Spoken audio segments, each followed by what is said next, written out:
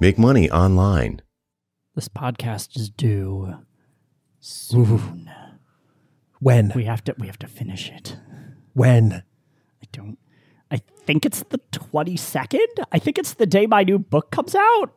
Okay. For pre-order. Where could people find that book? Valuebaseddesign.org. Excellent. Yeah. I'm recording. Are you recording? Oh, I'm always recording. Okay, great. No, I'm literally recording. Like this is going into the episode. No, I did. Yes. Okay, great. God, we're horrible with time management. We're about to talk about project scheduling. I guess there's like with big one-off design projects, I do this all the time where I just kind of like create a timeline and then I adhere to the timeline and then everything ships on time. And I think there's got to be a little bit of cat herding that happens with it. Like a lot of it is on the client to make sure that they show up to meetings and like meet deadlines and that you let them know with a lot of like drudge alarm.gif things that they're going over time or that they're exceeding a boundary in some way. Like project scheduling, like it's nice to have a schedule, but like it only matters as much as you actually follow it. And if your client torches the schedule or you torch the schedule, God help you, then there's a problem. The goal is to make sure everybody is following the schedule. And I think that's where the more crispy bits of this are, right? How do you set the expectations around it? It's a lot of boundary setting, shocking no one who listens to this podcast. How do you maintain and enforce those boundaries? How do you make sure that... How do you recover? Yeah. Especially when a boundary has sort of like not intentionally been violated, but like, oh my gosh, our office caught on fire. We are going to be 2 weeks late doing this thing. Okay, great. Well, that's going to affect the project timeline. How do you reset expectations? How do you rebalance everything? Yeah. How do you, if everything truly goes to shit, like renegotiate a contract? Because for me, I can't speak to what you do, but I have dates encoded in the statement of work, which means they're contractually enforceable. It's not just 2 weeks later this happens. I am very, very hard-assed about it for two reasons. Number one, I'm busy and important, and you shouldn't be wasting my time because I have another client coming after you. The goal is to have another client coming after you. The other thing is more of a philosophical thing, and I think part of this is the fact that I'm in the line of work that I'm in, and it helps me actually get paid because designers have a problem with getting paid. And so in order to like book time on my calendar, I'm very high-end tattoo artist about you booking time on my calendar, which means you need to fucking pay me. Money needs to be in my bank account in order to guarantee a specific block of time. That is the prerequisite. It's not the contract gets signed. It's not the invoice goes out. If you net 30 my invoice, which you can't because you agreed to a contract that says you can't. But if you decide to do that, then we have to completely renegotiate the contract. And what ends up happening in that situation usually, it's very common for people to sign an MSA and statement of work. The MSA governs all of my projects for 5 years, and the statement of work governs that particular project. What happens is they sign these two things, and then I send them an invoice, because that's the order it goes. And then they choose not to pay the invoice on time. It is always a choice. You can cut a check and overnight it if you have to.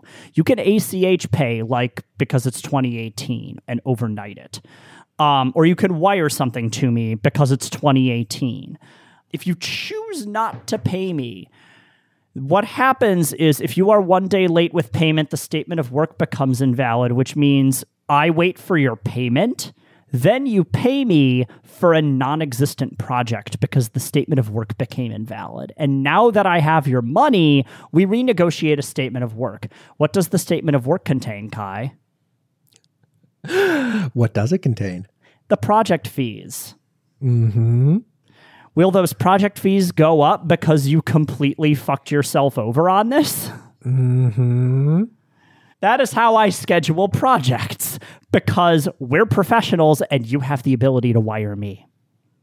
Right. And I think the point you're making here is extremely, extremely appropriate, that freelancers and consultants, we need to be confident in charging for our work, charging ahead of time. If somebody wants to reserve time on my calendar, it's the exact same as you described. You pay to book that time. There's no me scheduling a project out on my side before payment has been received. Payment has to be received to schedule the time, because so much can go wrong otherwise. Like, you might say right now, okay, great, let's kick off this project in a month. I block out the time on the project schedule. I make everything happen. 3 weeks later, you're like, we've reassessed our strategic priorities for the coming quarter, and we are no longer moving forward with this project. And it's like, well, great, I booked this time out. I've told other people no. No, fuck you, pay me. You need to receive money before you schedule the time to perform the work. Yeah, and honestly, it's a little bit of a brown M&M, right? Like, if you don't have your company together enough such that you can actually move quickly. I had a situation recently with somebody who didn't become a client, who decided to send all of my contracts off to legal after giving me a verbal that they would sign them an hour and a half before draft closed for the holidays. And they were like, we're going to have our lawyer work overnight to turn this around to you on Christmas Eve. And I'm like, this, for one, what on earth is happening? Oh my God, this is my actual hell. Number two, no. You don't have to make your lawyer do that. Be nice to the lawyer. Just this, I appreciate your alacrity, but no. And for three, most importantly, how does this reflect on you as a company that you have chosen to do this? Like, I look at that and I'm about to get in bed with you for a month. And I go out that night. My partner took me out to cocktails for our Christmas present. She's wonderful. We're having this conversation. He's like, you must be so sad that you just lost that gigantic 5-figure contract. I'm like, actually, no. I feel relieved that I didn't get in bed with a client that would do that and think it's okay. Like, I don't feel sadness or anger or frustration or worry or anxiety about it. And I think that was the moment where I kind of leveled up as a business owner, because the lizard brain part of me would have gone into a panic mode thinking, again, this was a big project and I was not counting on it, but excited, like, and a little bummed, that I was losing it. But the fact that I didn't go into a panic mode about it, I think is fairly telling of where my mindset is at right now and how much it's developed in terms of business maturity, not like actual like social graces maturity, because I'm still 6 years old, but business maturity. I think that's really where it's at. It really, I think, is evidence of an abundance versus scarcity mindset, or a growth mindset, that it's not, oh my gosh, this one client is gone, I'm fucked. It's, okay, I've seen that this is not a client I want to work with. There are obviously other clients, many other clients out there. I have avoided what could have been a very stressful and bad relationship. Yes. And, I told them in the email that, like, we'll pick this back up. And this goes back to the project scheduling moment. I gave them a specific date that we can pick it back up. And that date is after I get back from Japan. Because I'm back in the office this week. But like this week, I should be doubling down and putting all of my effort into making sure that my paying clients are okay post-vacation and pre-next vacation. Because I'm insane and booked something 4 work days after I come back from Christmas. So I need to make sure that everybody feels okay about this, right?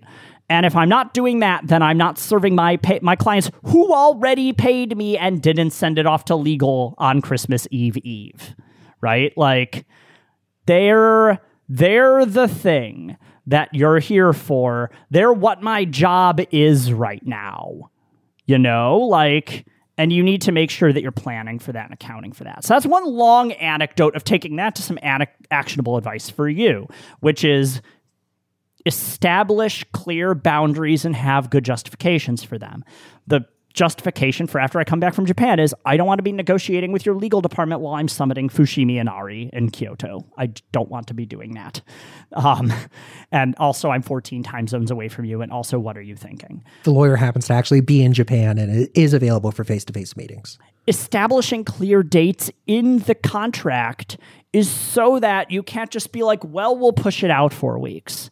Because if that happens and it's just T+1, then that gives them license to not pay you, license to fudge with the schedule. And you get this weird, what ends up happening is you don't have a clear work schedule, right? You have this weird wave-based work schedule where all of the money comes in at once and all of a sudden you run haggard. And then you have nothing for 6 months and you're watching cat videos on YouTube. And what you need is something approaching an actual job where you come in and do the practice every day. Because you're good at estimating time. I don't think I have to tell you, listen to yourself about how long it takes you to do the design work. Because you know. I think you actually know. If you've nailed down the scope of it and you have a sense of that. If you don't have a sense of the scope of it, then you haven't done enough discovery before the proposal. If you're a developer and think about scope creep, then you need to build that into your contracts. And you know all of the but actuallys in here. So you need to make them explicit in the contract with actual dates and times. I tell people the time that the contract is no longer valid. Because I don't want to be negotiating your shit at 9 p.m. on a Friday night. I want to be out celebrating the fact that we just closed a deal. I care very deeply about getting new client work. And the goal is for everybody to seem like an adult. And if you come in as a consultant acting like an adult and comporting yourself like an adult, other people will straighten up in the room and do the same. You have to demand that respect because nobody else is going to give it to you.